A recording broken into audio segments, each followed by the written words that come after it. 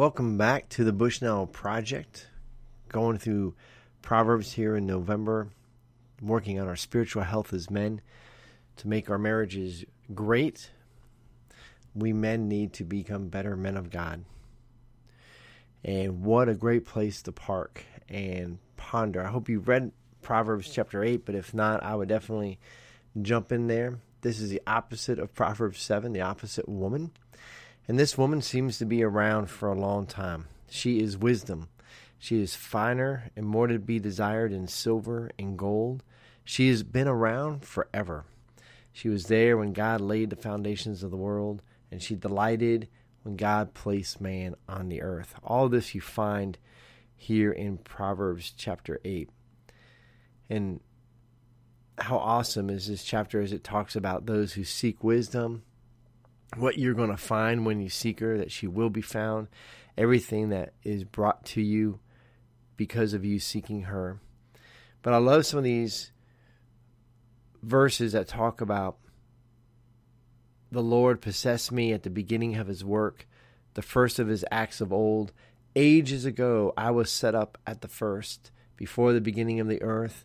When there were no depths, I was brought forth. When there was no springs abounding with water.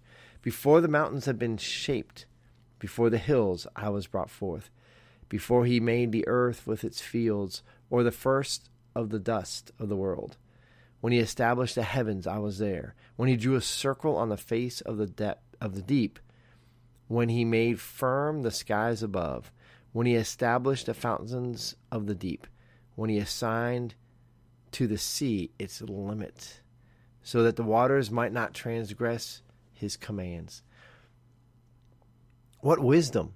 How awesome that this writer is thinking about the reality that God is wise and all wisdom comes from God, and that wisdom was there as God created the universe and placed man on this small rock in the middle of this massive, massive universe.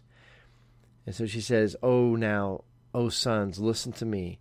Blessed are those who keep my ways. Hear instruction and be wise, and do not neglect it. Blessed is the one who listens to me, watching daily at my gates, waiting beside my doors. For whoever finds me finds life and obtains favor from the Lord. And then there's a warning. For us men, really seeking wisdom, seeking the wisdom of God, seeking the beauty of understanding, and realizing the profitability of going after the wisdom of God. It is much greater than gold and silver, much greater than that other woman. It is so rewarding. And so just to encourage, especially young men, to seek out that wisdom of God. And for older men, how are we imparting this wisdom? How are we helping younger men? How are we helping our children to seek after this wisdom? And how are we ourselves continuing to seek out wisdom? We have not arrived. I'm not doing a podcast because I am all wise. Oh, no, I am not. I am speaking from experience, yes, but I am not all wise. I have not arrived. I am still seeking wisdom daily and gleaning from God's word and being blessed every time I open God's word. And I pray the same for you. I pray that you continue to be in God's word, to seek wisdom, to find life regardless of where you are in your life right now.